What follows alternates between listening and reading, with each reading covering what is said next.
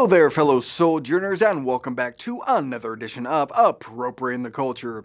On today's episode, we examine trans athlete Lia Thomas, or the Jackie Robinson of swimming, according to women's gender and sexuality studies professor Cheryl Kooky.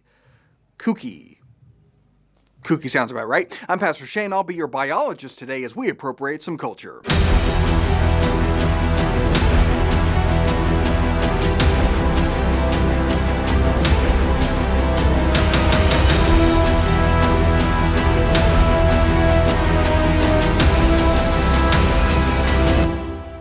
So as you're probably aware, there's some controversy brewing since Lia Thomas, who is a male that identifies as female, has been competing in women's sports. An NBC News opinion piece by Purdue professor Cheryl Kooky puts it this way. This controversy came to an apex last week at the NCAA Championships when she became the first openly trans athlete to win a Division I championship in any sport. For anyone who cares about the advancement of sports, and women's sports in particular, her win should be celebrated. Thank you! Yes, someone needs to tell that to the Central Valley Junior Dodgeball Association because my domination should have been celebrated.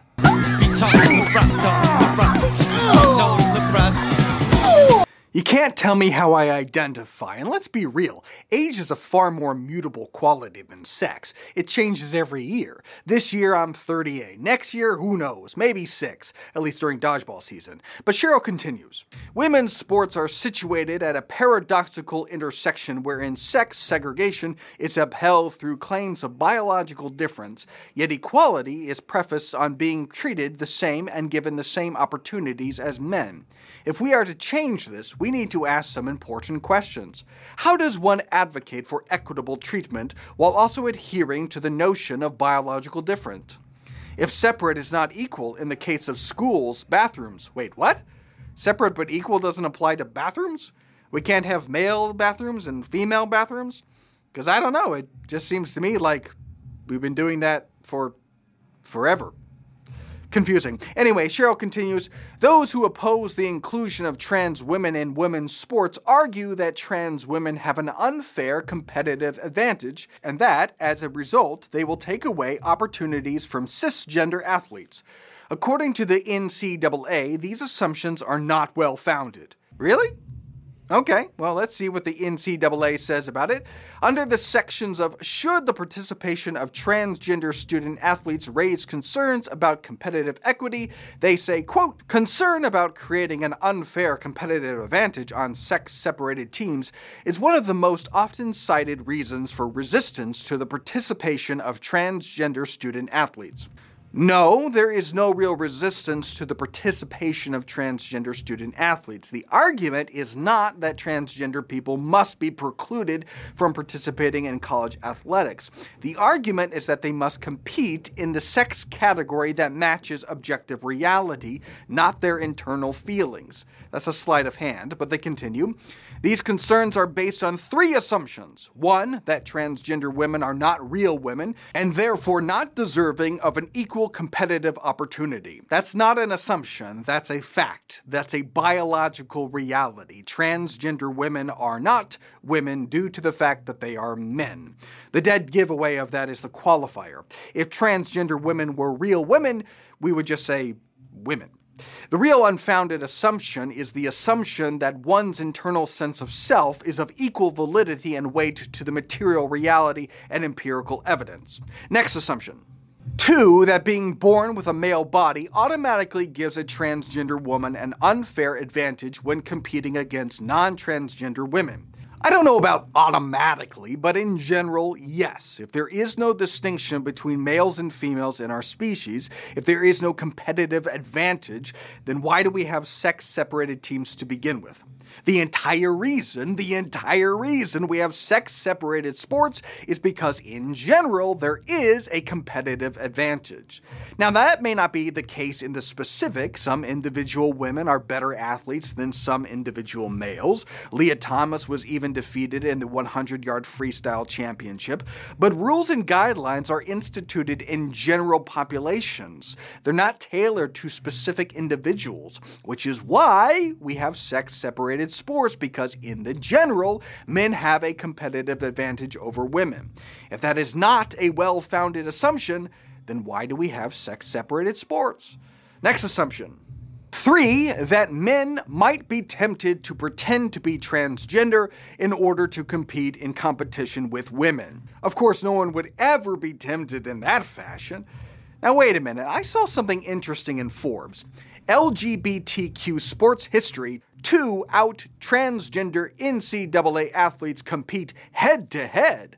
There's a photo with a caption, Penn's Leah Thomas left, leaves the pool deck as Yale's Isaac Hennig right prepares to swim.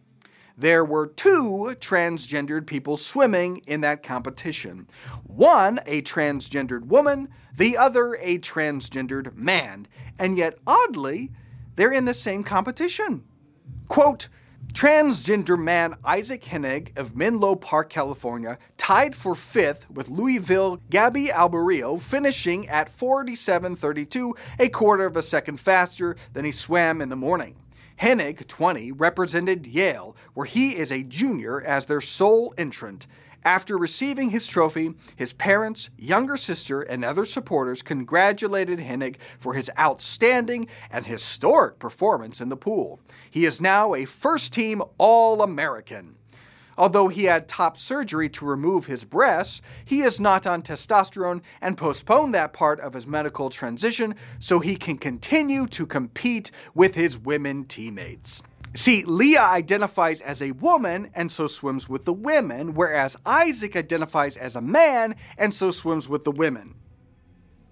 But level of competition is not a factor at all, you silly goose. It's just about comfort. I feel more comfortable about who I am when I'm winning. Of course, it could be tempting to compete in women's competition. People do far worse things for a little bit of fame. That's not tempting? What did he have to give up? He didn't get breast implants. He still has his male parts, according to his swim teammates.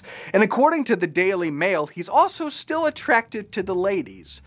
So what do we got? We got a dude who grows out his hair a little bit, gets on some hormones for a time, and in exchange, he gets to hang out in the ladies' changing room, win some swim meets, get famous, get praised and applauded by the media, and even compared to freaking Jackie Robinson. But that's not tempting? We see similar sorts of stories coming out of Ukraine. A transgender woman wasn't allowed to leave Ukraine because he's a man, and they're requiring all men of a certain age to stay and fight for their country. At the same time, we have this story about a transgender man bravely fleeing the country. Quote, Andre decided to join the river of desperate refugees flowing west, but needed help from someone who understood his specific situation. How do I show my passport as a man with a female passport? Will they let me through the border as a man, he said. They will, because you're not a man, which is why you have a female passport. Unless you really don't look like your passport anymore. Did you have, sex reassignment surgery? Have you had top or bottom surgery? Dubileweski asked. Andre hadn't. We decided I had to whisper so that nobody would notice my deep voice. I even painted my nails violet and wore Mom's shirt to look more girly. A clever, daring disguise. If they looked closely, they might have discovered that you're a woman. I get it. We're all totally men right up until the point when it's women and children first. Cowardice is not noble, but it's certainly understandable. But don't worry, I am sure when Hollywood makes this into a movie, they'll portray Andre as the ghost of Kyiv who shot down numerous Russian warplanes, humiliating and shaming Putin, incurring his wrath to the point that he dispatches an assassin squad. Obviously, he wants to stay and fight, but the legend of the ghost of Kyiv must endure. He must not be killed, and so the people implore him to leave. And so, for the sake of Ukraine, he does what he swore he would never do, and bravely resumes the identity he once abandoned, dressing as a woman, and cleverly slips through the clutches of Russian spies and into freedom. Roll credits. But back to Cheryl. Change in sports doesn't happen overnight, nor is it linear. Major professional sports leagues like MLB and the NFL resisted racially integrating their player rosters. It was not until 1962 that the last NFL team, the Washington Commanders, would racially integrate. The Washington Commanders did not racially integrate in 1962. The Washington Commanders were not a football team until the year of our Lord 2022. Never trust anyone who rewrites history. But race and sex are obviously not the same degree of distinction, which is why, as you correctly say, Cheryl, the Supreme Court unanimously decided in Brown v. Board of Education that separate is not equal and segregation violated the Equal Protection Clause of the 14th Amendment. Despite this, sports have been able to operate under a separate but equal framework, upheld in part by the notion of biological difference between the sexes. Yes, because race is not a meaningful distinction in athletics, but sex is. Cheryl continues, athletic performance is influenced by a number of factors, including hormones, but also other things like coaching and training, psychological makeup of an athlete, access to resources and equipment, among others. Attempts to ban or limit the participation of trans athletes are not based on science. Again, the argument is not that transgender people must be banned or limited from participating in college athletics. The argument is that they must compete in the sex category that matches objective reality, because the entire reason we have sex-separated sports is because of the biological advantages of men. And that is evidenced by literally every single athletic record in history and proven every time that there's a pickle jar in a household that needs opening. Men in general are faster and stronger. We run faster, jump higher, hit harder, throw further, and lift more than our female counterparts. Not based on science, that's demonstrably, empirically true. Now look, as Christians, we can have sympathy for people who are genuinely struggling with body dysmorphia. But as a matter of public policy, engaging in delusion is not compassionate. It is not loving to lie to people, and it's not without repercussions.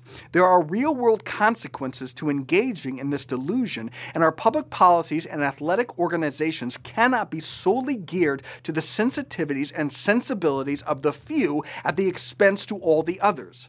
Leah may not be comfortable in a male locker room, but many women are not comfortable with a man in their locker room. Why does Leah's feelings trump all other people's feelings? Are they not people too? Leah's participation precludes female athletes from competition by taking their spot. Why should we be only concerned with trans participation and not care about somebody else being denied an opportunity to compete? Anyway, we'll have to stop there. As always, share, like, subscribe, join my author's Facebook page, follow me on the major socials, and I'll see you next week for more Appropriating the Culture.